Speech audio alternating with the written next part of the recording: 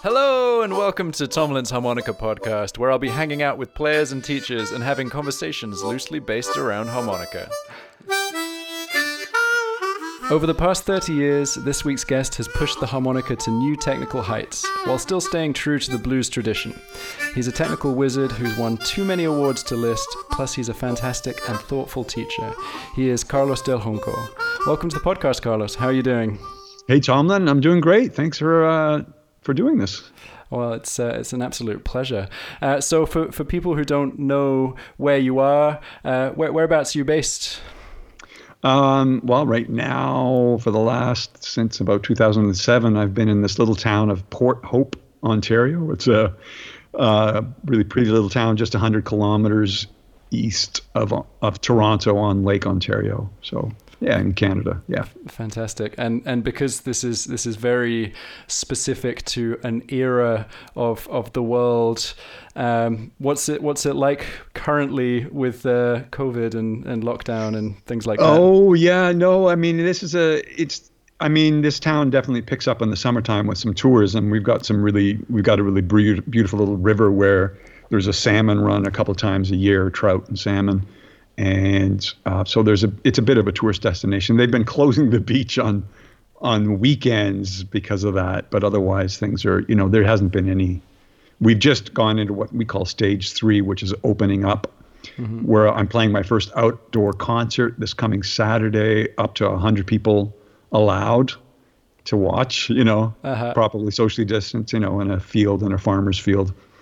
And yeah, and restaurants just opened up in our town, like in our rural, but in Toronto, which is a big urban center, they haven't gone into this new stage 3 with letting out indoor restaurants open and stuff. Okay, so it's kind of different from city to town to. Yeah, if it's a big urban center, yeah, exactly. Cool. Yeah, we're kind of similar. We've just started opening some stuff up, but no gigs. Still, there's no public performances. So I'm very envious that you get to go and play this weekend. I'm super excited. Yeah. So that's awesome. So was COVID, was lockdown an opportunity to work on things that you didn't have time to work on before, or? Yes, absolutely. In fact, I've been procrastinating not procrastinating. Ronnie Shellist has been doing webinars for years and years, and I know you interviewed him. And so I actually bugged him quite a bit, talking to him and emailing, and he helped me get started on, how to set things up for the webinar platform and doing the Zoom thing and all that. So now I've done 3 with good success. And yeah, I'm looking forward to doing my next one in August. I'm just doing like 1 a month for now. That's enough. That's very cool. And they've been going well and well attended. Yeah. The next one actually is August the 15th. And we're going to be looking at a piece by David Bergen, a solo. And so he's going to be coming on as a guest. And we're going to talk about, his life as a player when he was really playing full time. And, the one record that he recorded, Wild Child, there's just some amazing, like some of the best harmonica playing I've ever heard. Like he was a huge influence on me, just that one record and some of the other stuff he did as a sideman with other musicians, really fantastic musicians. He made such an impression on me. I'm going off on a tangent here, but, no, that's cool. Like, for lack of a better word, progressive players who aren't regurgitating stock Little Walter and Sonny Boy Williamson licks, guys like David Bergen and Paul DeLay immediately come to mind, who still have a really, rooted in blues, but doing something a bit different. And so so I'm really psyched to be getting into that. That's very David. Cool. Well, look, you'll hear that I'm typing. I'm making notes of things for people who are listening to click links below the podcast when they're listening to check out the webinar, because this will go out before then. So hopefully some people will. Let me know. Yeah, let me know how much time I have, because I haven't got the link up yet. So I thought about that. And I thought, oh, do I need to get the link up? But of course, you're not going to get this posted for a while. So no, I'll let you know after we finish recording. I'll let you know what the date will be.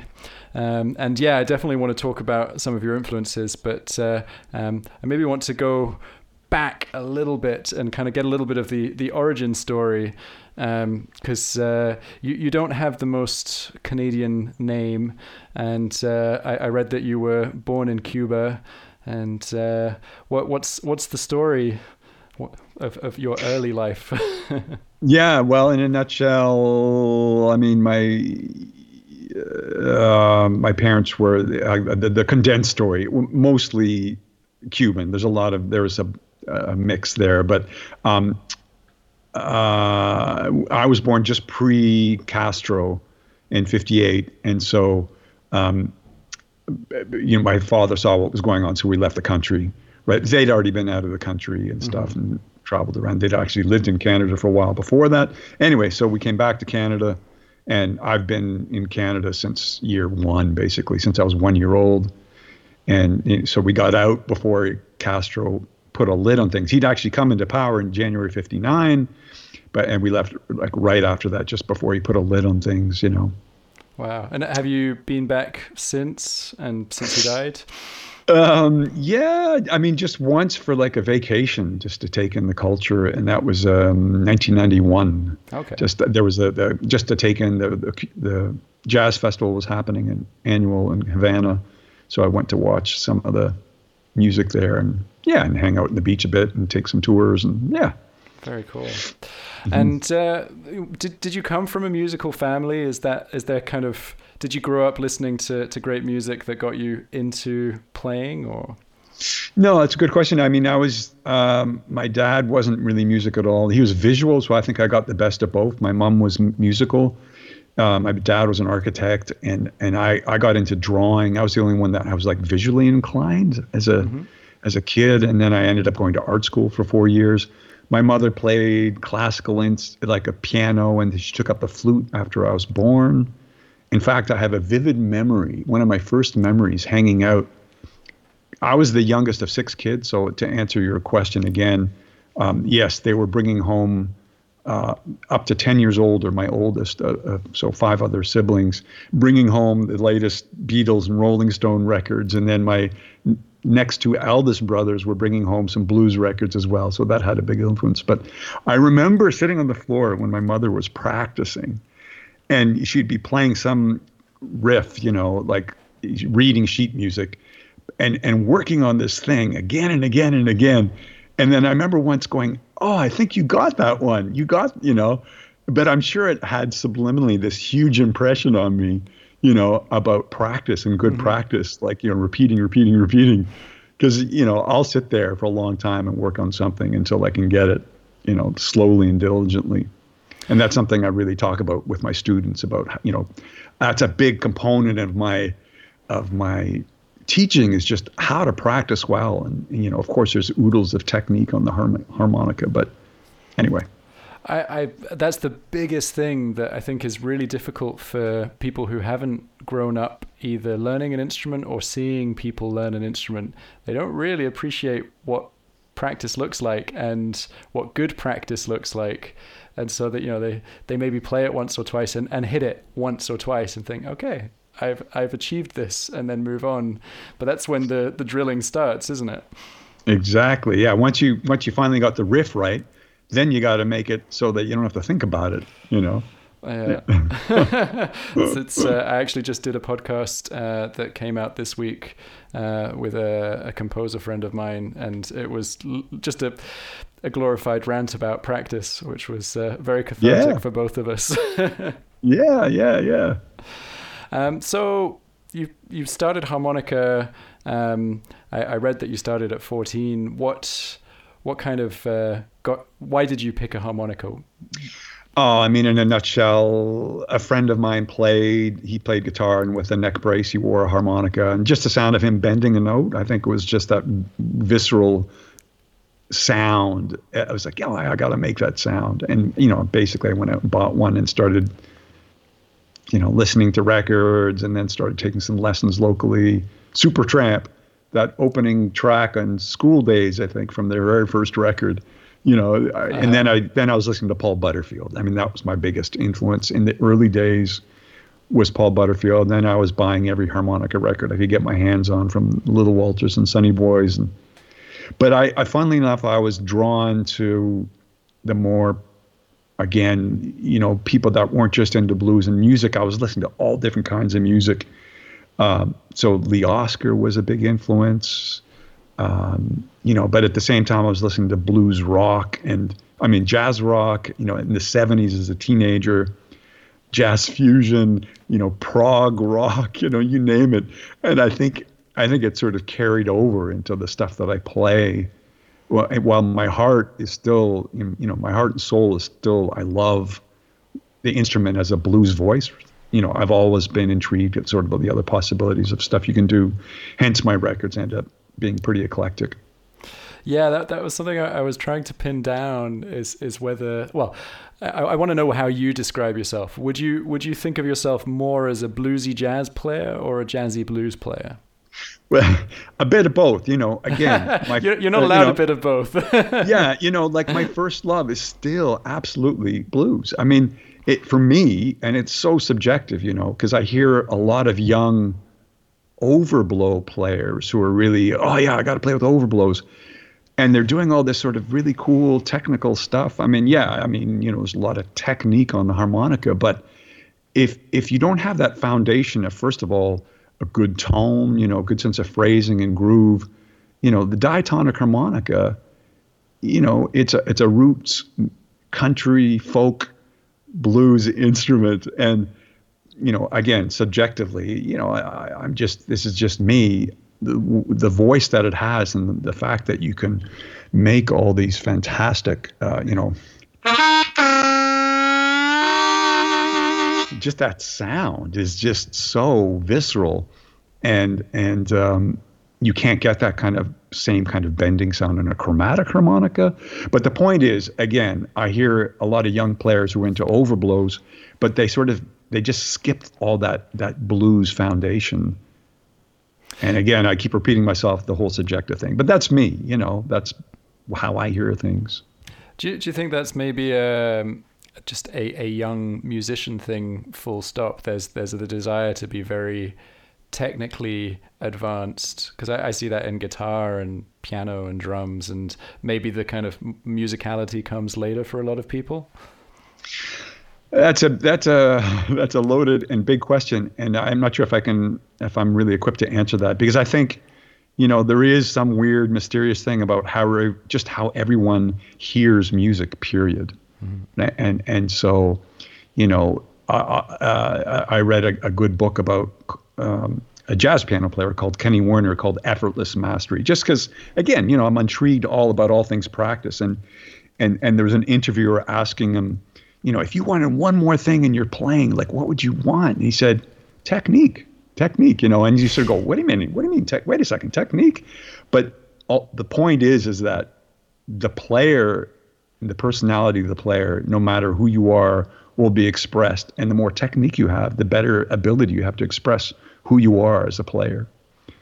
So, you can never have enough. Well, there's a balance, but the point is, the more technique of working on a specific thing, a riff or a sound or the better able to express who you are. Absolutely. So this is interesting, because I think a lot of people maybe don't think that someone like you is still thinking about practice. But to me, it sounds like you probably still are very clear about what you're working on currently. What are you practicing? What are you excited about? I go through phases, and actually the thing is, since I've been doing this webinar stuff, I'm amazed at how much time it takes just to be organized, and being a little bit of a perfectionist. I want to make sure that my webinars are really well prepared, and that's been taking up a lot of time, just the learning curve, and making sure materials are together, PDFs, and so a long-winded way to say that sometimes I don't practice. And then when I do practice, I try to make it count, even if it's just half an hour or an hour here or there. And inevitably, I'm just looking for ways to take things. I'm calling my webinar series Blues, Harmonica Blues, a little outside of the box series, kind of like the Paul Delays and the David Bergens. And I like to think that I'm a little bit, I'm outside of the box in what I do in my own playing as a blues voice, So the point is, what I practice, I guess, is just things that are going to, kind of like the little dog listening to the gramophone. One ear is going to go up and go, oh, that was different, And so whatever it is I might practice, it's maybe some little piece of language that might just sort of be a little twist and turn on a turnaround in a cool way. I'm loving the sound of like the flat 5 interval, and how can I use that? It's part of the blues scale or whatever. It's just one interval, but so sometimes I'll just practice descending flat 5 intervals or minor third intervals, and then how can I incorporate them into some piece of blues language, But it's funny that you asked that, because for me it still comes back to applying it to something that's bluesy. Mm-hmm. And I like to think that I'm trying to put something, if I'm playing something jazzy, it still has some element of a blues language in it. And some of my favorite sax players have that quality, the Cannonball Adderleys, even Paul Desmond, who was this beautiful lyrical sort of soft player. I mean, I say soft, he had this very velvety tone. He had a lot of blues in his playing. When his playing, he could play these really simple ideas, but his playing is ridiculous and beautiful. Mm-hmm. And all that stuff influences everything that I do. I read a book about him last summer, and I was just listening to everything he recorded. Of course, you can with streaming services. So that's where my brain goes. Anyway, again, a long-winded answer, but. Yeah, no, that's interesting, and I like this. Like, it's very obvious that you do pay homage to the tradition of blues, but you are pushing it, and I like that. I think a trained ear can hear all these things that Little Walter wasn't putting in his playing, all the kind of chromaticisms and overblows and kind of filling in and playing a little bit outside, but it's still to someone who listens to blues harmonica and doesn't really know what's happening, it sounds like blues harmonica. You've got a lot of the tone and the feel and that kind of language. And I think that's really cool, because like you said, there are a lot of kind of younger players who are being very technically advanced and pushing and maybe forget what was great about the instrument in the first place. Yeah, again, this is what's great about the instrument. I'll just play that same riff again and again throughout this interview. But again, that's just my subjective, take on things. So how did the overblow thing come into your playing? Because that's obviously a big part of what you're known for. How did it start? I know that I'd stumbled on them accidentally before I'd heard of Howard, and then the whole thing about setting up harmonicas and stuff. I might have even done some fiddling without even realizing, before meeting Howard. And then, of course, guys like Joe Falisco were there. He was like the first quote unquote customizer to start, making harps play better and doing modifications to make overblows play better. But how did I first get into it? I mean, really, it was just sort of partly a just frustration of I dabbled with the chromatic, and I never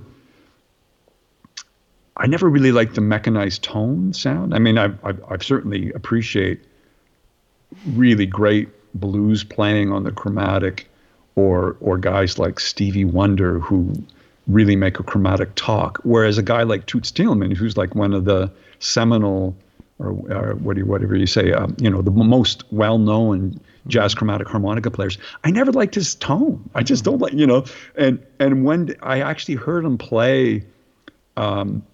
A beautiful player that he's playing and all this stuff. that he would play, because again, he was a ridiculous, amazing jazz player. But I heard him play diatonic harmonica on a recording, and I realized he could barely bend a note for his life. It was really interesting. And I thought, Stevie Wonder really knows how to play a diatonic. You can hear that in Boogie on Reggae Woman.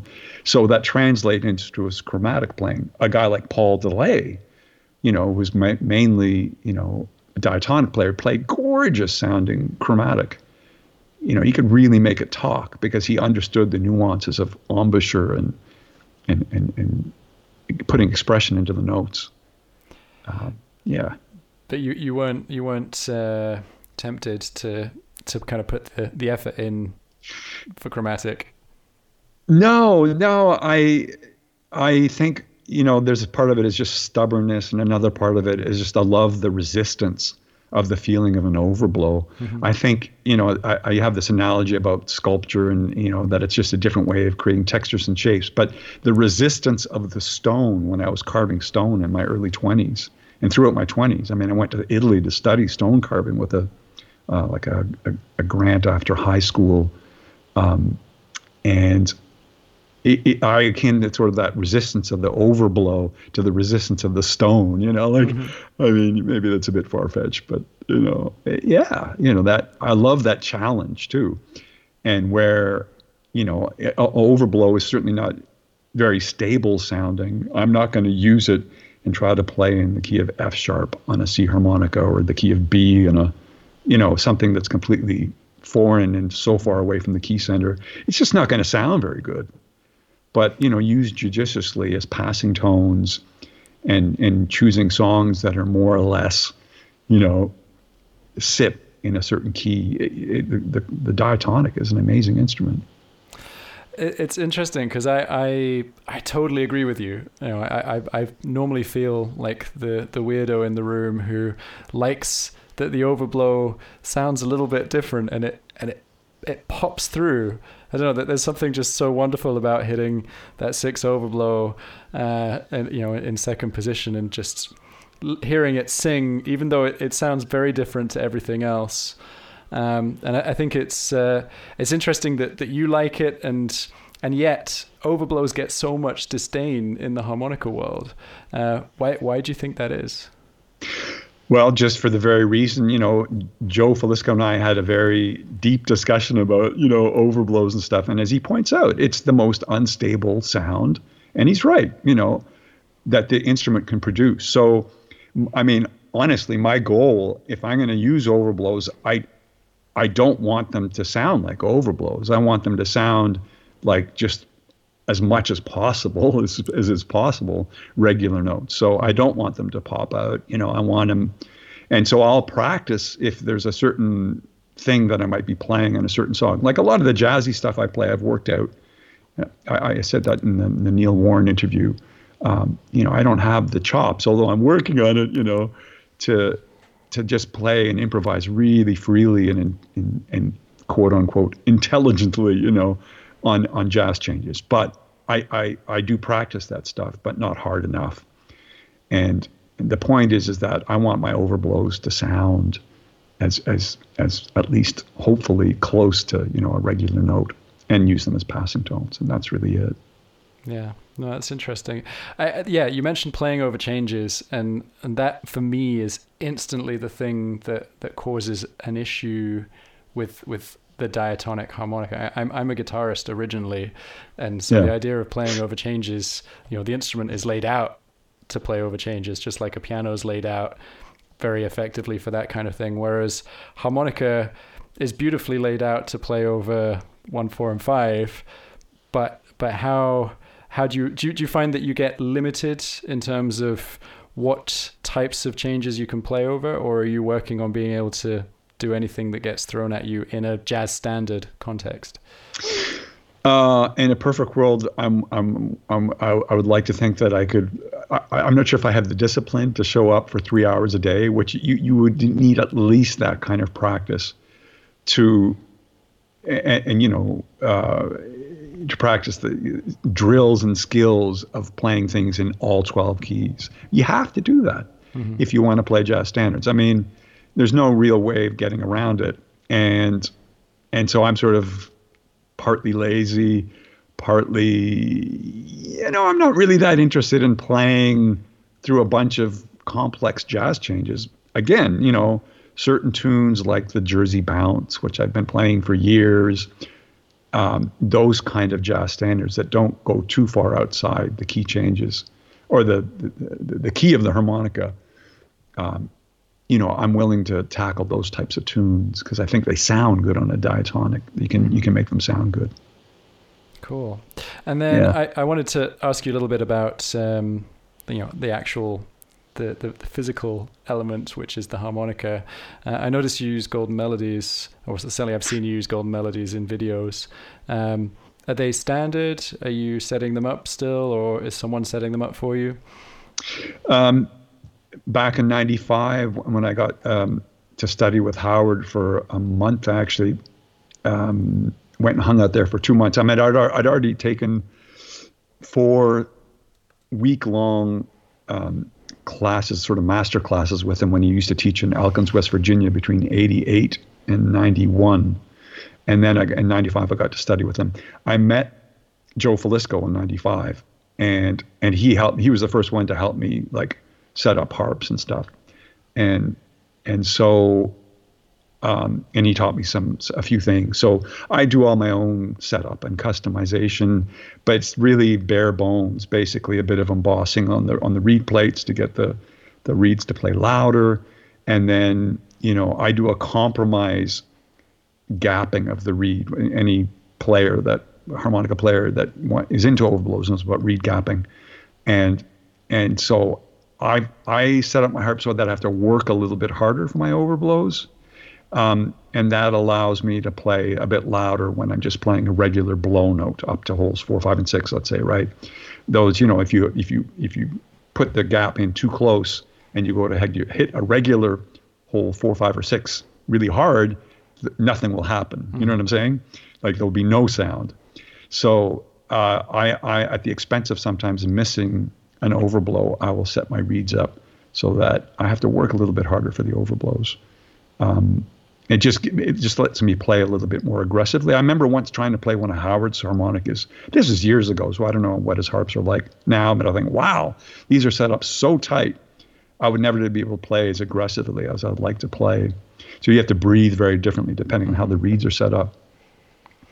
Yeah, that's interesting. Also, there's a bit of your playing that I was going to ask you about, which I think ties in with this, which is the kind of dynamic work in your playing, because I noticed that loads of players don't bother with this, and you do, and it's beautiful, but you vary the volume so much, and your attack, you play a lot with that, and I'm assuming that if you had that really tight gap on those blow reeds, you'd lose a lot of that ability to play with such a wide range of volume. Well, thanks. I think that's one of the things I'm always trying to share with my students is that idea of foundational techniques of working on control of a bent note and just that thing. Let's say we'll have an A flat harmonica here, but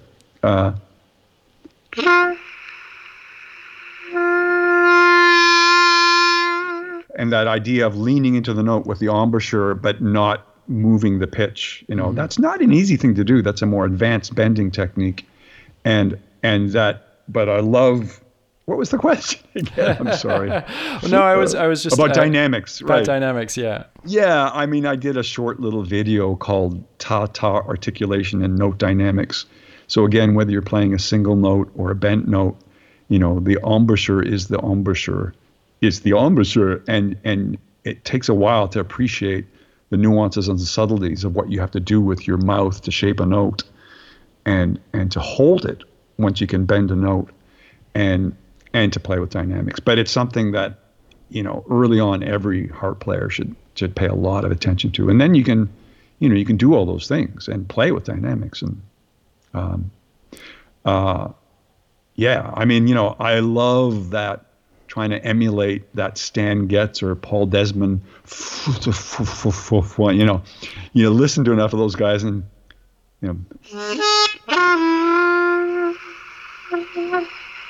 that's, on the saxophone reed where you just hear the Yeah. breath.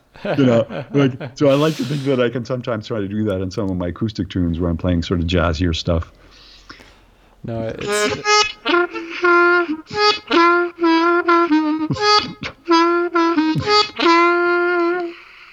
Kind of thing. it's such an important part of playing, and I think I was chatting to one of my pals about this, another harmonica teacher, and we were saying that basically it's kind of the one thing that can elevate most people's playing instantly is just learning how to play dynamically and knowing the full range of volume they can get out of a hole. The people listening to this can't see me nodding my head aggressively. Yeah, absolutely. 100% agree. I mean, that's just one of the many things, of course, but absolutely dynamics and understanding that is pretty foundational. Cool. So I want to skip a little bit away from just the pure music-y stuff just for a moment, because you did mention that you studied to be a sculptor, and it sounds like you did a little bit of that professionally, and then you switched to becoming a full-time musician. What made that shift? Well, as I say, I started playing harmonica when I was 14, and I was always, as an early teenager, pursuing drawing, and I was really into art at high school, and then I worked in an architect's office as an office boy. My father was an architect. Before I took a year off between high school and art school, and I realized I didn't want to become an architect. I had no idea what I wanted to do. And then I ended up 4 years at Ontario College of Art and majoring in sculpture, and then worked towards a bursary, which took me to Italy to study the stone carving. And so I was really into it. When I do something, I just tend to really dive into it. And so this was no exception.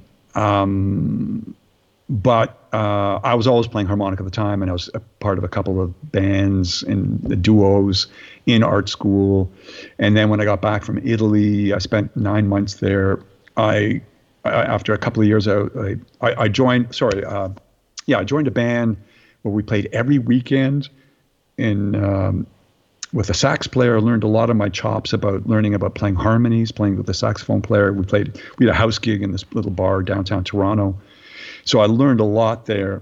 And then by the time I was 30, I had a crossroads, didn't know what I wanted to do. I'd sort of more or less given up playing sculpting. Need a place to get dirty and with stone carving, which was sort of what my favorite thing was. I actually went to see a career counselor thinking I'd go to apply some of the credits from art school towards university degree towards becoming an art high school teacher, let's say. And then I signed up for university and 3 courses in 1 year. I thought I'd go part-time and continue playing. I was also working part-time as a poster framer for my art high school teacher quit teaching and opened up the shop. He was a really cool guy, very smart. And I worked from on and off for him for 15 years before I became full-time musician. So 30, I had a crossroads. And basically, that's when I decided I wanted to become a full-time musician. I had kind of an epiphany. I had a chance to work on this play where I was the only musician, and I was playing harmonica for one of the characters in the play. They went on the road, and basically I dropped out of university, and I never looked back. And then continued working part-time until I was 40, less and less, and then sort of jumped in full-time as a musician. I didn't start singing until I was 30 because I realized, okay, if I want to have my own band, I got to start singing. Started taking singing lessons, doing all that stuff. That's so funny that you mentioned the singing, because that was literally the next thing that I wanted to talk to you about, because you are, please don't take this the wrong way, but you're a surprisingly good singer and band leader, because I heard about you a lot before I listened to you, and I've just heard about, fantastic harmonica player, and you got to check out like this technical wizard. And then I watched this gig. I think it was it's probably about 15 years ago that it was televised. I didn't watch it 15 years ago. I watched it earlier. But you're just a phenomenal singer, phenomenal band leader. And was that by any chance? Was it a full concert by any chance? Was it Cafe Campus? Yeah. Yeah. That was like late 90s. That's Wow. like 21, 22 years old. Yeah. Well, thanks. It's killer. Thanks. Do you still work on the singing and on that kind of technical side? Less and less. I took so many different singing lessons with so many different teachers, just as I've done with the harmonica, applying it and taking lessons with saxophone players, guitar players, piano players, just to understand stuff about theory and about how to think about practicing, this riff, that riff. There's always something to be gleaned. But singing, oh my God, it was like, at one point I was really determined to become like a much better singer. But I think I've always, I've sort of stopped caring. And in fact, I because of that, I think I'm just more relaxed. And it's like, okay, this is what my voice can do. All right, that's it. Just sing in that range. Don't try it. I mean, I covered Little Wing, which, I never thought I had in a million years that I could sing. But, I do a journeyman's job on it. And it's not, I don't cringe when I listen to it. So that's a good sign, And yeah, that is actually a great cover you did, Little Wing. I'm going to put that in the show notes for people to listen to. I highly encourage. But yeah, it's I don't know. I feel that harmonica and singing go hand in hand in terms of a lot of the same techniques and getting that breath control foundation and the relaxation.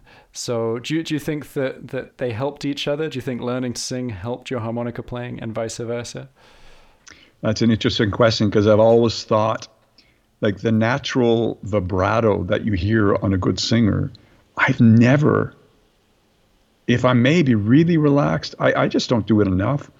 There is some kind of a natural vibrato, but it's always been a mystery to me.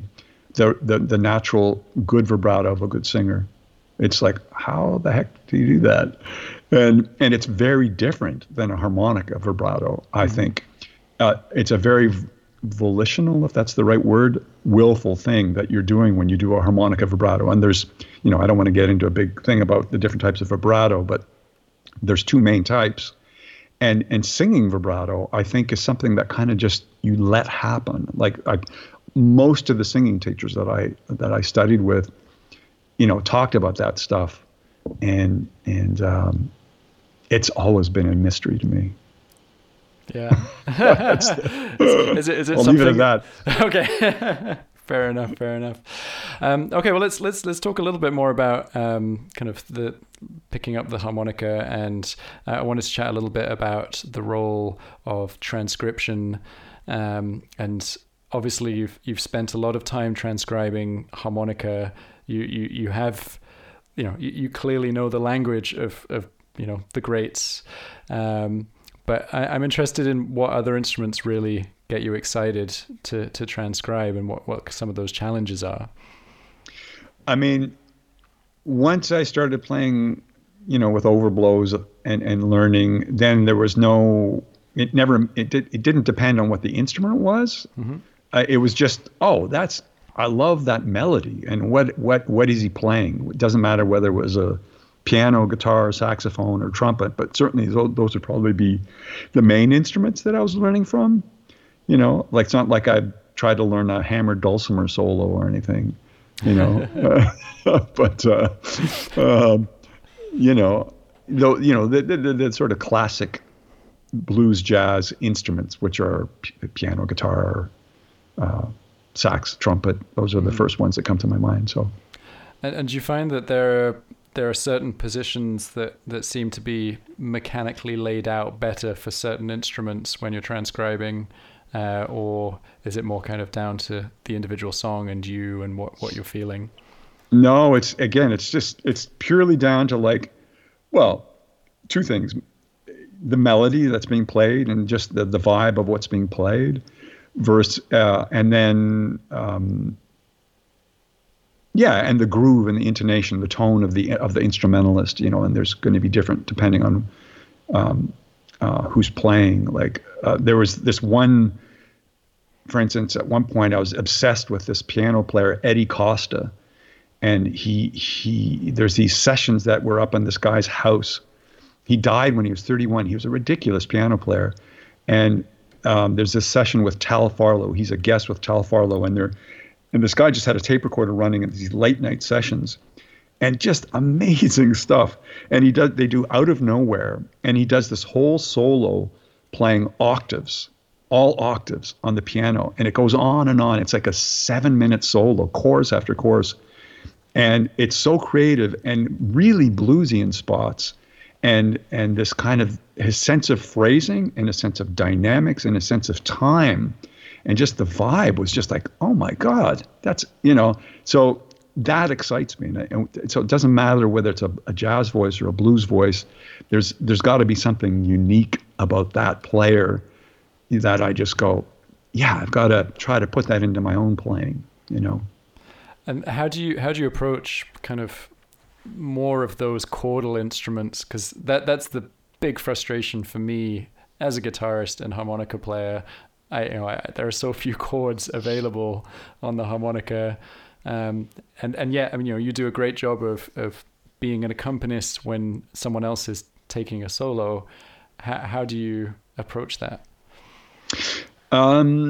Yeah, that's true. You're limited with the chord, so it comes down to placement of notes and rhythm more than anything, and you have to be more select. So here I can play a chord or 2 notes or this interval on this chord change, and other times you're just playing single notes, comping to accentuate something and something interesting rhythmically. But yeah, you just have to be creative, judicious in your So choices. When you're playing intervals, do you find that you play splits that aren't octaves? Do you do kind of slightly more interesting splits?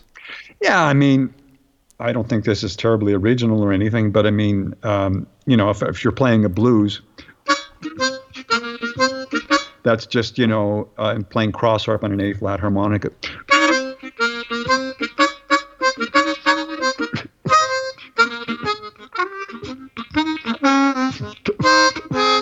So there on the 4 chord, I'm playing, 3/5 and 2/4 with just a little split. That sounds cool on the 4 chord, right? Yeah. That's something I like to do a lot. And then, of course, the kind of thing, or just,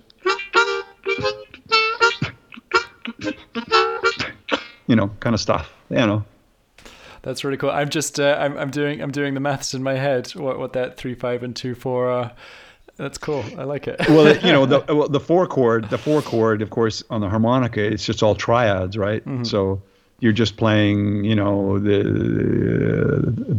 root and the 5th, or the 3rd and the 3rd and the root, or the 5th and the 3rd. Yeah. You know what I mean? That's all. Yeah, that's it. So. That's cool, though. It's a little bit more interesting than what you hear generally. It's certainly a hell of a lot more interesting than what I do when we get to the 4 chords. So I will be practicing that. There you go. Okay, so another thing that you do that's slightly unorthodox is using pedals in your playing. Do you want to tell us a little bit about how you do that? Sure. I mean, the go-to thing that I've always used forever since I started playing was some kind of delay pedal. Mm-hmm. And then in the last few years, I've gone to the dark side and actually got a pedal board because I was just tired of setting up 3 or 4 pedals on top of my amplifier. So the last 10 years I got into, I know Dennis Grunling likes these things, the Kinder anti-feedback. Okay. It's built into the Harp King amps, but you can buy it as a pedal. Basically, it's built as an anti-feedback, but it does something kind of interesting to the sound and the tone. And I'll use it even with all the knobs in the off. Well, then, as soon as you're plugged into it, you're running through the sound of the pedal, and it has its own sound. So even with all the knobs in the most minus position, mm-hmm. It has its own sound, and I'll use it like that often. And then I also got a Lone Wolf. It's called an octaver or octave pedal. It's not an octaver, but it boosts high and low end harmonics. And you only need it on certain amps, but it can really help yeah, with certain amps, kind of fatten things up and brighten things up at the same time in a subtle way. And again, I use that in a most minimal, almost with the knob in its the actual effect. Mm-hmm. You can use it as a distortion pedal, but I use it almost in its off position, in its minimal setting. Sorry. And then another thing that Rolly Platt just turned me on to, there's these micro amps. MXR makes one. Mm-hmm. Actually, Lone Wolf has something called the Harptone Plus, which is similar but not quite the same animal. The advantage of the Harptone Plus pedal is that you can use it to attenuate, in other words, cut the volume of an amp, which is kind of cool. If you have an unruly amp, then it's got a bass and treble. But the MXR Micro Amp Plus has a bass and a treble as well. And it's just a very clean boost, and it really can help fatten up a sound, either a big amp or a little amp, in different ways. It's really interesting. And so I've been really enjoying that. Those are the main things, but and then because I got a pedal board and I had all this room on the pedal board, I got Empress FX makes great stuff. So the delay pedal I used for years, I was using a real tape delay until it broke down. Wow. I took it with me on the road until it broke down. For 10 years, I put it underneath the airplane seat in front of me. It was a big, heavy thing. And now I'm using a digital delay by Empress FX. And the great thing about it is it's got an analog drive-through. So unlike just about every other delay pedal out there, even though they talk about a true bypass, mm-hmm. When it's off, when you engage the pedal, most pedals means that your dry signal is also digitized. It's just like pretty much, unless it's a heavy-duty boutique pedal. And so when this Canadian company, Empress FX, long-winded answer, but you asked, their first version of their delay pedals was all digital signal through. And now their latest one, called the Ecosystem, has an analog drive-through. That means the main meat of your sound is still analog. And only the effect is digitized. And that I can hear the difference. Probably the average person in the audience isn't. I can hear the difference. And it sounds great. And it's fully programmable. You can save presets. And it's got tap tempo of all different types of tap tempos. You can create great analog tape delay sweep emulations and stuff. Which, there's certain things that I'll only use once or twice in a night. But it's pretty cool. Mm-hmm. And then I have an MXR reverb pedal, which is a really great sounding, similar to the Hall of Fame. I like what it does. And then the Empress FX, the reverb I'm only going to use maybe twice a night. And again, I only got that because I got the pedal board. Mm-hmm. Empress FX also makes this thing called the Nebulous. It's an all digital through signal, but it's still pretty cool sounding. You can save up to 8 presets, and it does either or and a combination of chorusing, flanging, or phasing. So you can get either subtle chorusing effects, subtle flanging, or a very prominent Leslie speaker effect. And again, I might use that maybe on my set once or twice a night. That's it.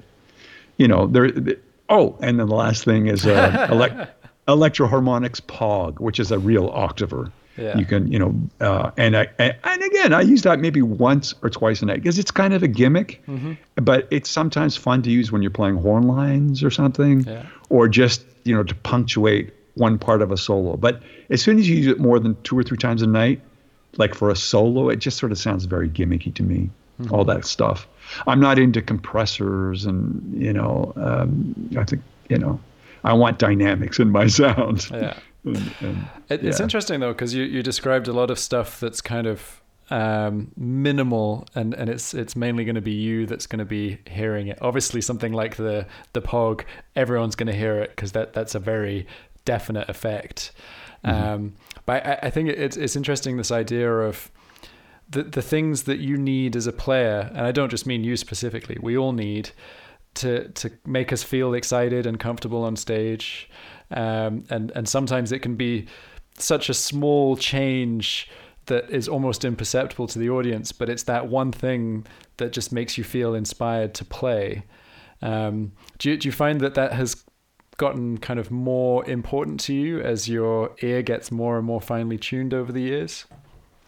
No, a good question. I mean, it's a double-edged sword, because on the one hand, as I know that I get older, I don't want to be carrying around a big amp. Mm-hmm. So on the other hand, so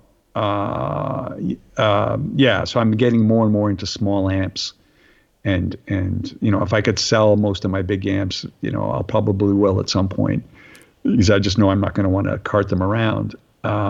What was the question again?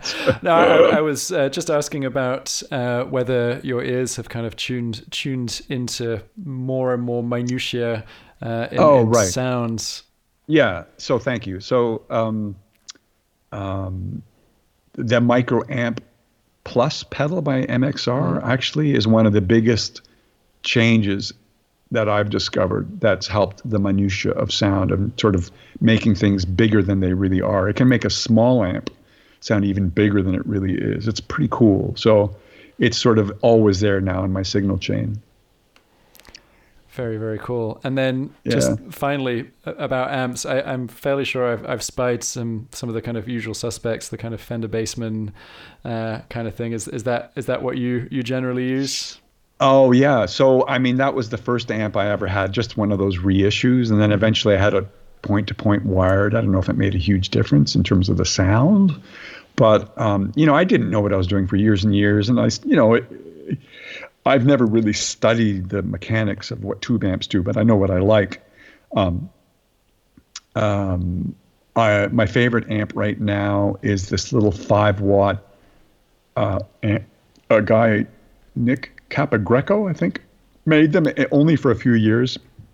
He only made a few of them. It was basically a modified guitar amp, but he built an extra preamp volume control on the back of it, but it's also got mid, treble, and bass. It's almost like a mini Bassman. Like, I can get the thing to sound really snarly, and I've used it on the Blues Etc. CD. I use it in just about all the tracks on that, except for the 2 live tracks. That was a Harpgear 2 amp, 5-watt with an 8-inch speaker. But yes, the Spirit Heart Pro is the one I was talking about by Nick Capogreco, which they don't make anymore. People are going to be trying to track them down now. Yeah. I actually have 2 of them because I liked it so much. A friend of mine was getting on, and he said, "Yeah, sure, I'll sell it to you." So. Very cool. Awesome. Well, I'm mindful of taking up too much of your time, and I've really appreciated. Not at all. I could talk about this stuff all day. Very cool. Well, hopefully there'll be another opportunity at some point. All right. All right. Take care. Take care. Bye-bye. Thank you so much for listening to this episode of Tomlin's Harmonica Podcast. Don't forget to subscribe and leave a rating and review on your podcast player of choice. Join me next Monday for the next episode. Happy harping!